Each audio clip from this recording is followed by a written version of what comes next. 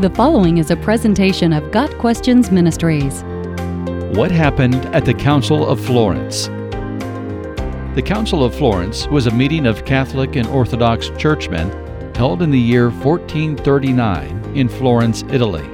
Its original name was the Council of Basel, Switzerland, but the council split.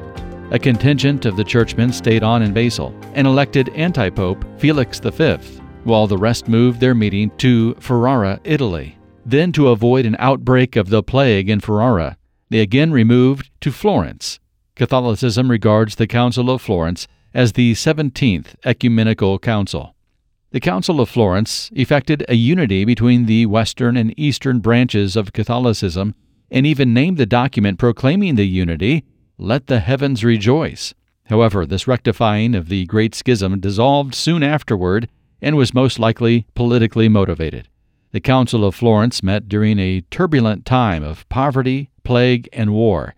Church and state were so closely linked that the unification of the Eastern and Western churches was desirable for strengthening the city of Constantinople against its enemies.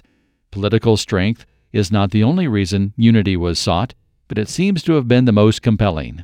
Several issues were raised and dealt with at the Council of Florence to achieve a desired unity, including the doctrine of purgatory, the primacy of the Pope, and the Filioque controversy. The word Filioque was a point of extreme tension between the Eastern and Western churches. Filioque, in Latin, means "and son," and it was a disputed part of the Nicene Creed. The Western Church had added a phrase into the Creed that said that the Holy Spirit proceeded from both the Father and the Son. This was a response to Arianism, which held that the Son was a created being and was therefore not equal to the Father. The Greek constituents of the Orthodox Church were staunchly against the Filioque clause, and the Latin representatives of the Roman Catholic Church were staunchly for it. After many sessions, the Council of Florence was able to find a middle ground on the issue. With careful wording, the Council agreed that the Holy Spirit proceeds from the Father and also the Son. Understanding that the Son is of one substance with the Father, the Greeks agreed that the Filioque clause was appropriate and could remain in the Creed. The Council of Florence also hammered out agreements on purgatory, how to consecrate the Mass, and the primacy of the Pope. The Greeks agreed to give him the same privileges he had before the schism. The "Let the Heavens Rejoice" document was published on July 6, 1439. After that, the Council of Florence went on to try to heal the breach between the Roman Church and the other branches of Eastern Orthodoxy.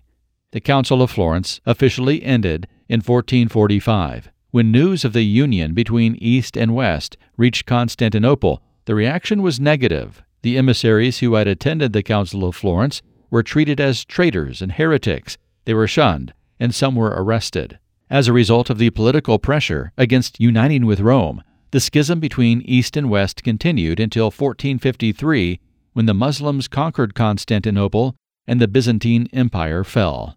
It is important to note that the Bible never teaches that the church as an entity is to hold political power. When Jesus faced Pilate, the governor asked Jesus if he was a king. Jesus answered, "My kingdom is not of this world. If it were, my servants would fight to prevent my arrest by the Jewish leaders.